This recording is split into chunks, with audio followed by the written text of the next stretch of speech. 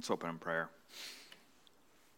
Dear Lord, thank you for this day. Thank you for this time to be together, to fellowship, to worship you, to experience your grace, and to be reminded of your grace.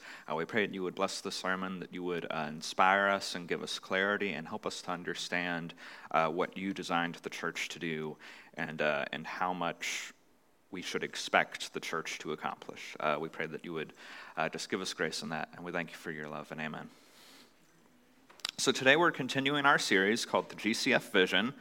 The vision, or the GCF vision, is a term that we use a lot, but we haven't had a thorough teaching on it since Greg was teaching at RCF. So we're doing this series where we try to concisely yet thoroughly explain what the GCF vision is. So in this series, the GCF vision is that there are certain aspects of Christianity that God wants Christians to rediscover and restore. And in this series, we're focusing on 5 of them. Number 1, having a biblically complete understanding of, experience of, and presentation of the gospel.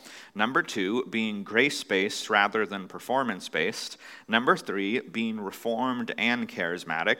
Number 4, understanding the role, relevance, and responsibilities of the church. And number 5, having a victorious eschatology. So we're still on part 4 of this series, or subsection 4, understanding the role, relevance, and responsibilities of the church. Last week, we talked about how the church is a family, and God wants Christians to actually think of each other as family and to actually treat each other like family. Today's will probably be the last one we do on understanding the role, relevance, and responsibilities of the church. Today's sermon is called A Vision for the Potential of the Church. So my whole purpose for this sermon, there's only one point. There's only one thing you have to remember. My whole point for this sermon is to give a vision for the potential of the church. I want us to think about how much the church could accomplish if every member and every local congregation walked in the fullness that God has for us. It's kind of a mental exercise is kind of the point of this sermon, to really think about how much the church could accomplish. Because I feel like, especially in the United States in modern times, a lot of Christians have a very low view of what the church can accomplish.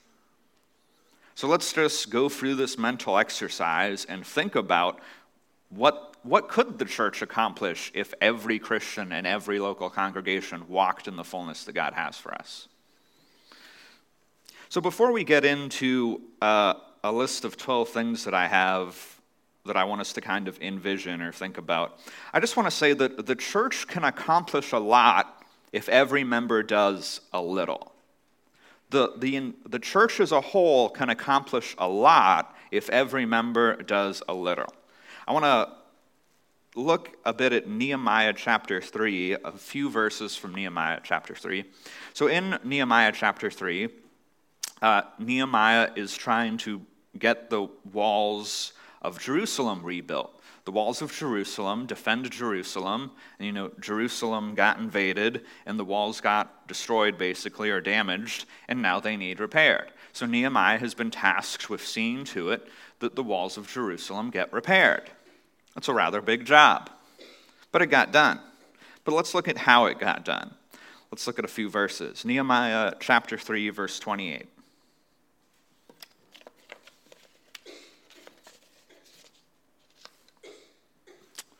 I forgot to put that one in my notes. Above the horse gate, the priests repaired, each one opposite his own house. So the priests were working on the gate that they called the horse gate, because it's a wall that goes around the city, and it has gates at various points. And each priest just repaired the part that was opposite his own house. None of them tried to repair the entire gate. Each one just did the little part of the gate that was next to their house. Let's also look at verse 10. Next to them, Jedediah, the son of Herapham, repaired opposite his house. And next to them, Hattush, the son of Hashabniah, repaired. Let's also look at verse 23. After them, Benjamin and Hazhub repaired opposite their house. And after them, Azariah, the son of Messiah, the son of Ananiah, repaired beside his own house. And let's look at verse 29. And Zadok, And after them, Zadok the son of Immer repaired opposite his own house. After them, Shemaiah the son of Shechaniah, the keeper of the east gate, repaired. So, giving away the ending of Nehemiah, they got it done. Amen. It got repaired. But the way that it got done is each person took on a little bit of work. It wasn't a lot of work. Well, there were people who took on probably more than just opposite their own house, but quite a lot of people just took up repairing the part of the wall that's next to their house. And I just want us to kind of get from that the church can accomplish a lot if every member does a little. And sometimes members don't feel like doing a little because we feel like, my little bit's just a little, it doesn't count for much. It's not going to do anything. But every member doing a little has a lot. All these people repairing the little bit of the wall next to their house led to the wall getting repaired. Let's also look at Ephesians 4, verses 15 and 16.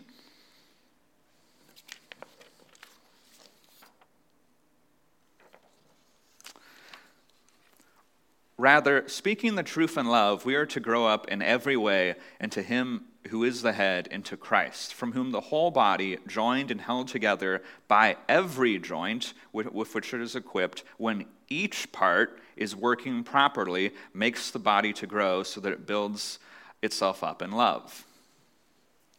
So the church grows when each part, each means every, when every part is doing what it's supposed to be doing. So the church can accomplish a lot if every member does a little. So let's start this mental exercise on how much the church could accomplish if we all walked in the fullness that God has for us. There's 12 ideas I want us to consider if every Christian did these things and if every local congregation did these things. The first one, consider if every Christian considered God's kingdom to be the purpose of their life on earth, which we should. Let's look at 2 Corinthians 5, verse 15.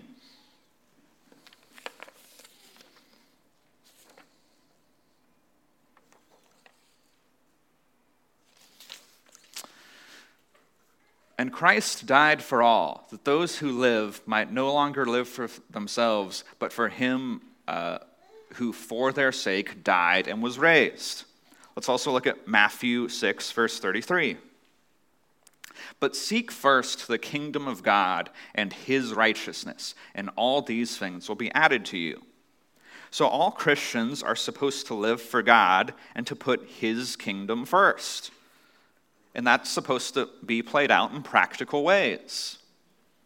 But oftentimes we're tempted to kind of put God second or put God and his kingdom next to something else, especially as Americans. It's very tempting to just pursue the American dream and think this is what American Christians do. We just work our jobs and live and die. But God wants us to consider our relationship with him and the expansion of his kingdom the purpose of our lives. And he wants us to put that first and to be seeking to do whatever we can to take part in that.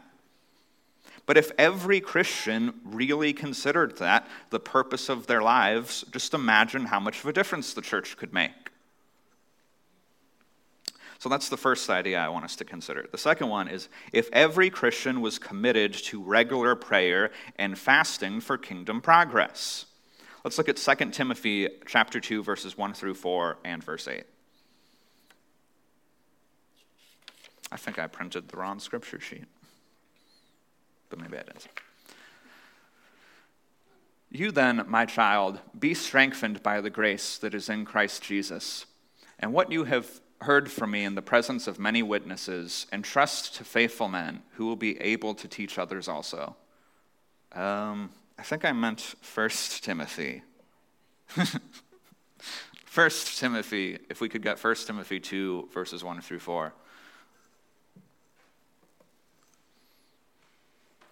First of all, then, I urge that supplications, prayers, intercessions, and thanksgivings be made for all people, for kings and for all who are in high positions, that we may lead a peaceful and quiet life, godly and dignified in every way. This is good, and it is pleasing in the sight of God our Savior, who desires all people to be saved and to come to knowledge of the truth. Let's also look at Matthew 6, verses 17 and 18. But when you fast, anoint your head and wash your face, that your fasting may not be seen by others, but your Father who is in secret, and your Father who sees in secret will reward you. I include this just to point out that Jesus says when you fast. There is an expectation in the Bible, or an assumption, that Christians are going to fast, that Christians are going to, and this is kind of mentioned in the context of prayer, that Christians will fast, at least occasionally, as part of their prayer. And lastly, let's look at 2 Chronicles 7, verse 14. If my people who are called by my name humble themselves and pray and seek my face and turn from their wicked ways, then I will hear from heaven and will forgive their sin and heal their land. If every Christian was committed to regular prayer and fasting for kingdom progress, we would be seeing more kingdom progress being made. But this is something that every Christian should be committed to, praying and fasting for the progress of the gospel. Because God desires to work through prayer and not apart from prayer.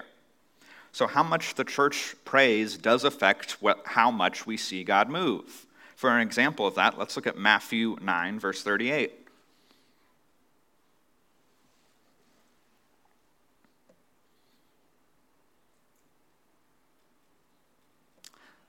Therefore, pray earnestly to the Lord of the harvest to send out laborers into the harvest.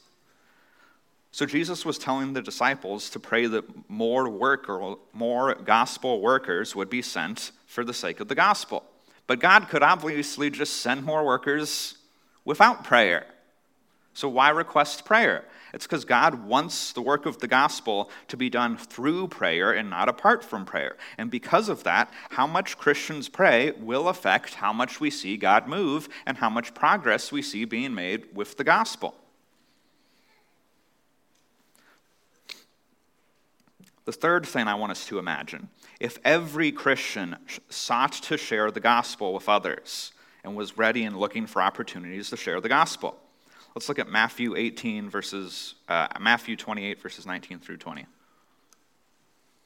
Go therefore and make disciples of all nations, baptizing them in the name of the Father and the Son and the Holy Spirit, teaching them to observe all that I have commanded you. And behold, I am with you always, even to the end of the age. So one thing we should always notice about the Great Commission, or Matthew 28, 19 through 20, is that this command to make disciples must be a reclusive command, or a recurring command, because it's a command, and Jesus is in this command saying to teach others to observe all that he has commanded them. And this is a command. So everyone is to be part of making disciples of all nations. Let's also look at 1 Peter 3:15. But in your hearts, honor Christ the Lord as holy, always being prepared to make a defense to anyone who asks you for a reason for the hope that is in you, yet do so with gentleness and respect. So every Christian has a part to play in the Great Commission, and every Christian should be ready to share the gospel if opportunity comes up. So at the end, we're going to kind of put all these ideas together and just kind of imagine, what would be going on in the world if every Christian was doing these things. But imagine if every Christian sought to share the gospel with others and was ready and looking for opportunities to share the gospel. This is something I myself don't do very well at and need to do better at. Number 4, if every Christian managed their finances with the purpose of giving to further God's kingdom as much as possible. Let's look at Matthew 6, verse 33.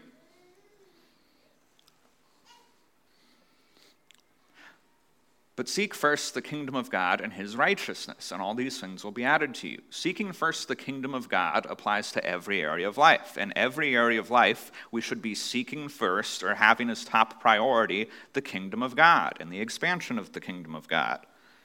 We should have as top priority our obedience to God, and also seeking to further the gospel and the growth of the church. Let's also look at Luke 16, verses 9 through 11.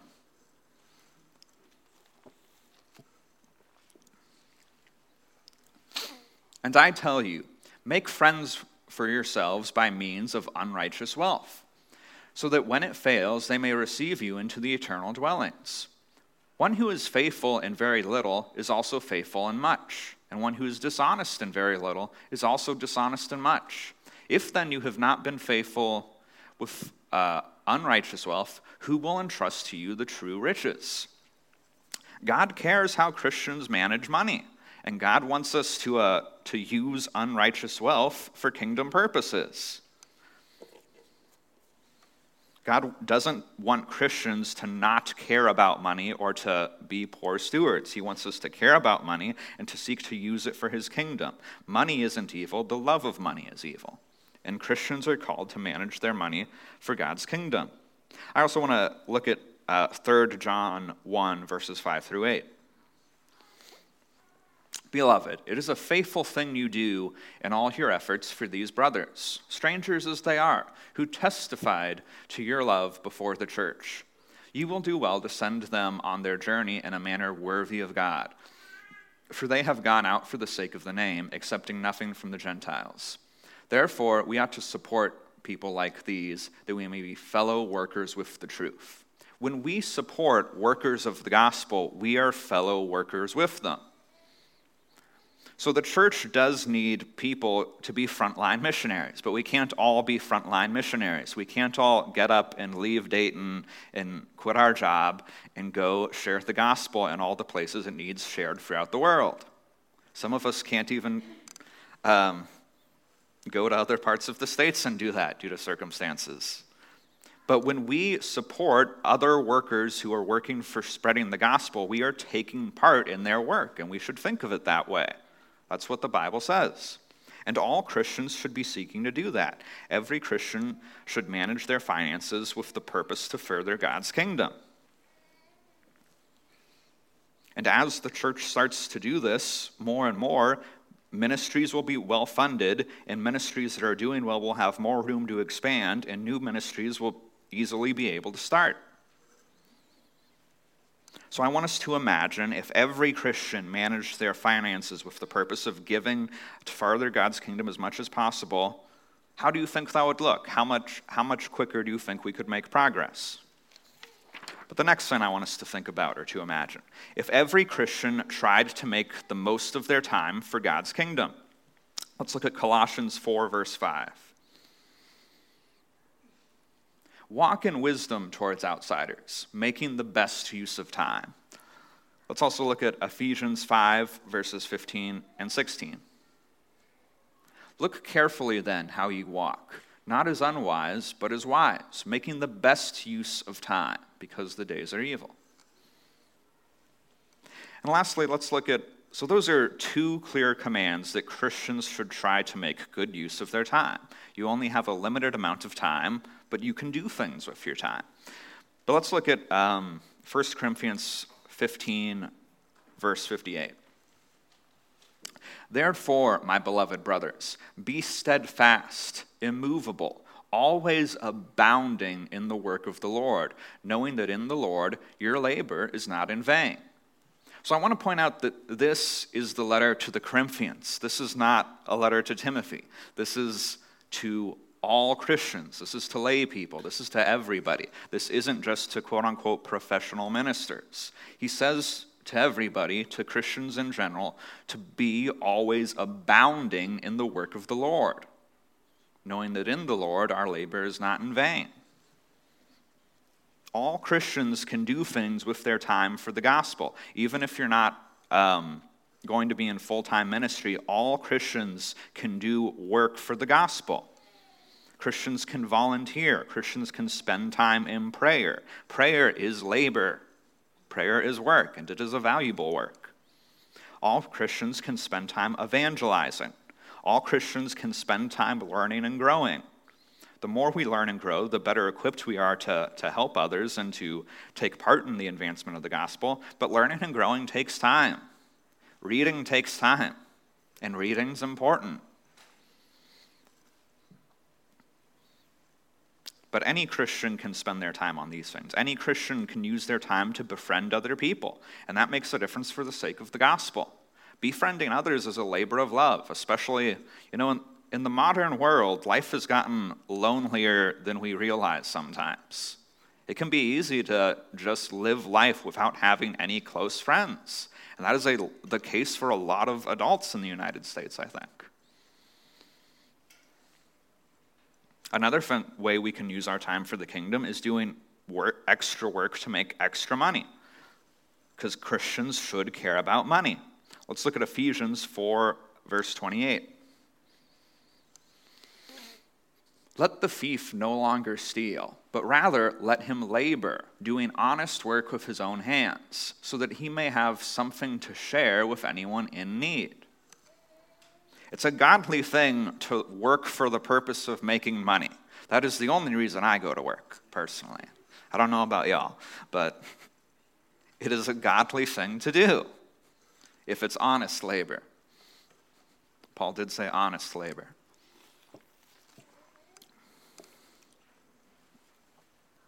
But imagine if every Christian in the world tried to make the most of their time for God's kingdom. How much of a difference that could make. That could make a huge difference.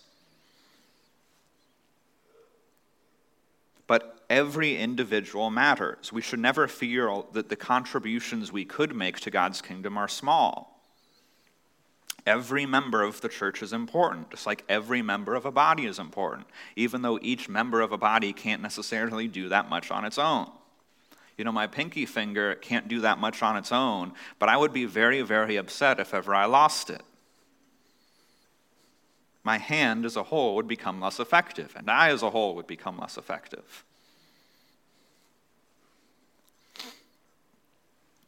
The sixth idea I want us to consider: if every Christian walked in their spiritual gifting and regularly used the gifts of the Spirit.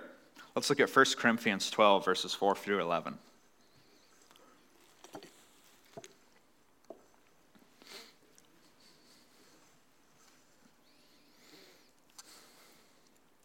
Now there are varieties of gifts, but the same Spirit. And there are varieties of service, but the same Lord. And there are varieties of activities, but it is the same God who empowers them all and everyone. To each is given the manifestation of the Spirit for the common good. For to one is given through the Spirit the utterance of wisdom, and to another the utterance of knowledge, according to the same Spirit. To another faith by the same Spirit. To another gifts of healing by one Spirit. To another, the working of miracles. To another, prophecy. To another, the ability to distinguish between spirits. To another, various kinds of tongues. To another, the interpretation of tongues. All these are empowered by one and the same Spirit, who apportions to each one individually as he wills. So these are the gifts of the Spirit mentioned in 1 Corinthians 12.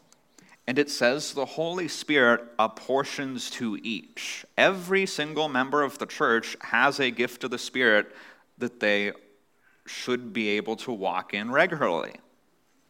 Even though we might not get to choose when we want to use it, we have to work in cooperation with the Holy Spirit, and we have to listen to his voice. Each member of the church should be walking in a gift of the Spirit regularly. Let's look at 1 Peter 4, verse 10.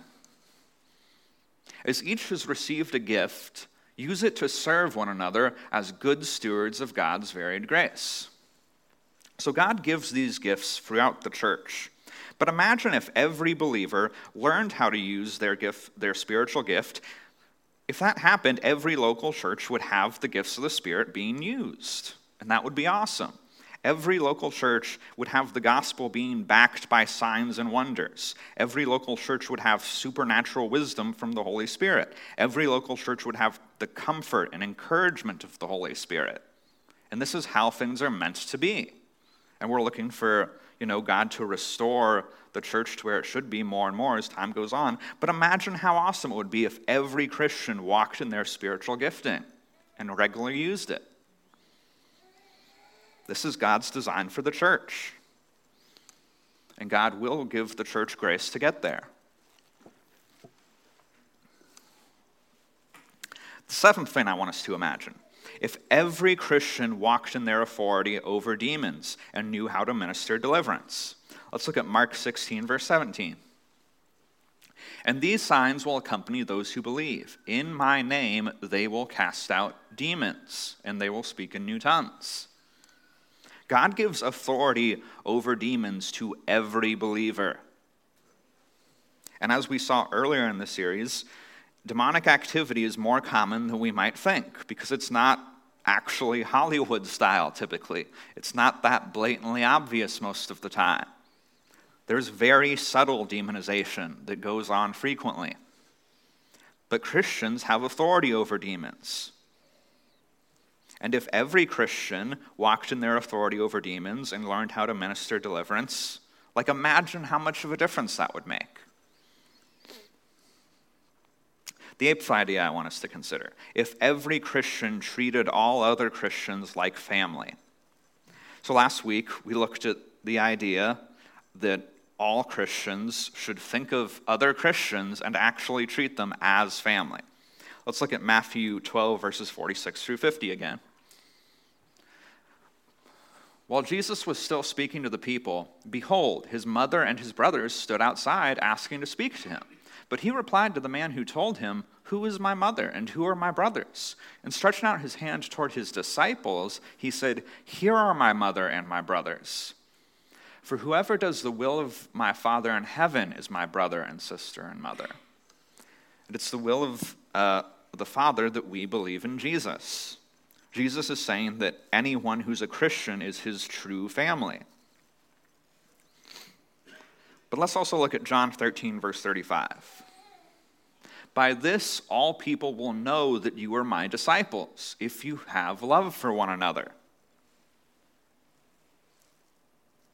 So Jesus expects the world to see the glory of God in the church through our love for one another specifically.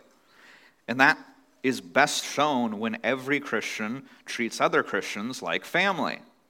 And we might not be there yet, but the church can get there. And this is God's design for the church. Imagine if every Christian did treat all other Christians like family. Unbelievers would really see the love of God in the church. And Christians everywhere would be much better off. There'd be much less loneliness. And each person would be much more supported.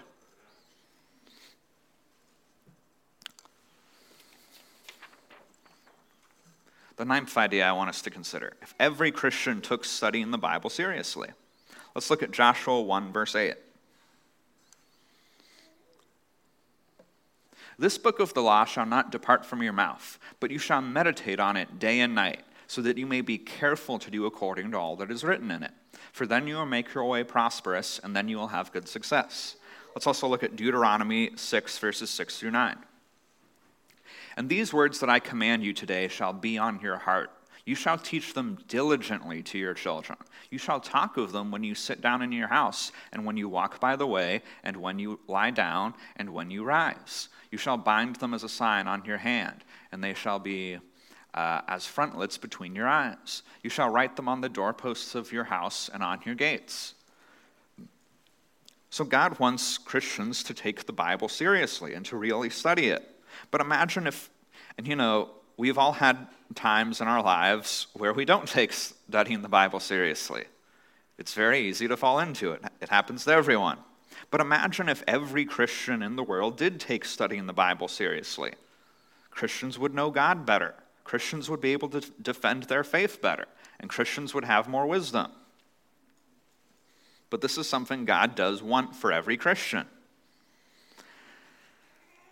The 10th idea I want us to consider is if every local church equipped its members for their ministries. Because every member of the church does have ministries. We all have ministry to God, to others, and to the world. But let's look at Ephesians 4, verses 11 through 12.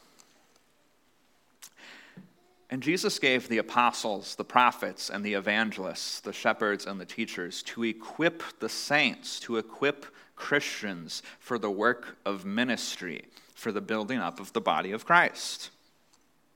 Imagine if every church was diligent to teach its members how to parent well, and how to disciple others, and how to walk in spiritual gifts, and how to be a good steward. But I believe that God is working in the church constantly to cause the church to grow and cause the church to get closer and closer to meeting its potential. But imagine if every church really took seriously equipping its members for the ministries they have. The 11th idea I want us to consider, if every local church ministered to the poor in their area. Let's look at James chapter 1, verse 27. Religion that is pure and undefiled before God the Father is this, to visit orphans and widows in their affliction, and to keep oneself unstained from the world. Now, I say local churches rather than Christians, mostly because I think that a group of Christians together, aka a local church, is far more capable of actually helping the poor in an area than individuals are. There's a lot of synergy in us working together, and effectively helping the poor can take a lot of effort. It's not necessarily an easy thing to do. It's something more for churches to do together than necessarily for an individual to do by themselves. But imagine if every local church did minister to the poor in their area. If every local church just in the United States even ministered to the poor in their area. What a difference that would make. And lastly, let's consider if every local church had organized efforts to share the gospel in their city. So we've already mentioned the Great Commission, but churches should have organized efforts to share the gospel because there's power in working together. There's synergy in a local church. Local churches can accomplish more than disjointed individuals. And also, as local churches grow, they should eventually plant other churches.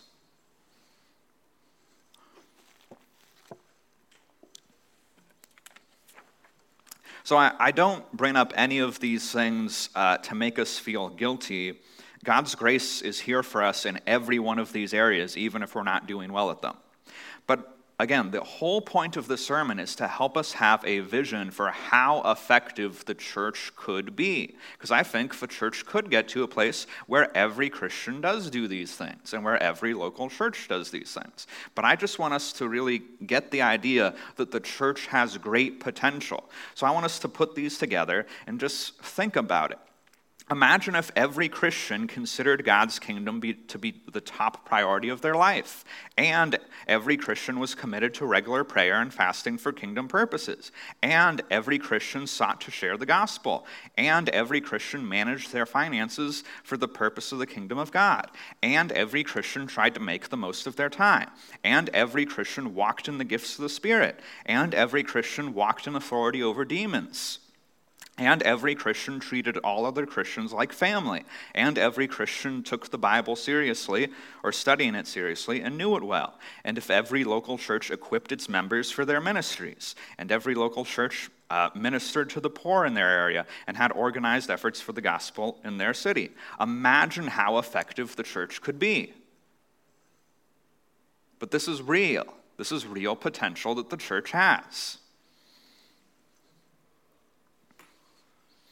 So that being said, we all have a responsibility to make a difference. Like at the beginning of the sermon, we talked about Nehemiah and how Nehemiah's efforts to rebuild the walls of Jerusalem, a pretty big task, succeeded because a lot of people did a little bit. And the church is like that. The church can make major progress for the gospel when a lot of people do a little bit.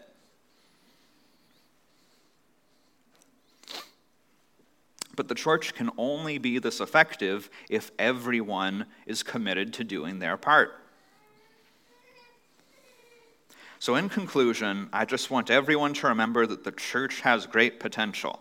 The church is capable of doing these things, and if Christians start to, we'll really see big, quicker progress being made for the gospel. So let's close in prayer, and then we'll have our communion meditation. Dear Lord, we thank you for your grace for us, and we thank you for your love for your church, and we thank you for your vision for your church, Lord. We thank you that you are going to restore your church, and you are going to work through us for the sharing of the gospel, Lord. We pray that you would just give us grace, and that you would help us to focus on you and your power and your love, and we thank you. So today's communion meditation is about the fact that we have to trust in Christ to sustain us. Let's look at John 10, verses 27 through 29. My sheep hear my voice, and I know them, and they follow me. I give them eternal life, and they will never perish, and no one will snatch them out of my hand. My Father, who has given them to me, is greater than all, and no one is able to snatch them out of the Father's hand. When a person comes to Christ, they do so because the Father drew them to Christ. And since God is the one who draws us to Christ, he's also going to sustain us and keep us in Christ. And as Christians, we can have confidence in God that since he gave us faith, he's going to sustain our faith. Let's look at Hebrews 12, verse 2. Looking to Jesus, the founder and perfecter of our faith, or the author and perfecter of our faith, some translations say, who for the joy set before him endured the cross, despising the shame, and is seated at the right hand of the throne of God. So Jesus is the author of our faith. He gives us faith because we can't come unless the Father draws us, but Jesus also perfects our faith. God is going to sustain those who come to him. No one can snatch a Christian out of the Father's hand, not even that Christian, because the Father is greater than all. God will sustain us, and by his grace we can trust him for that. So let's praise him as we come to the table.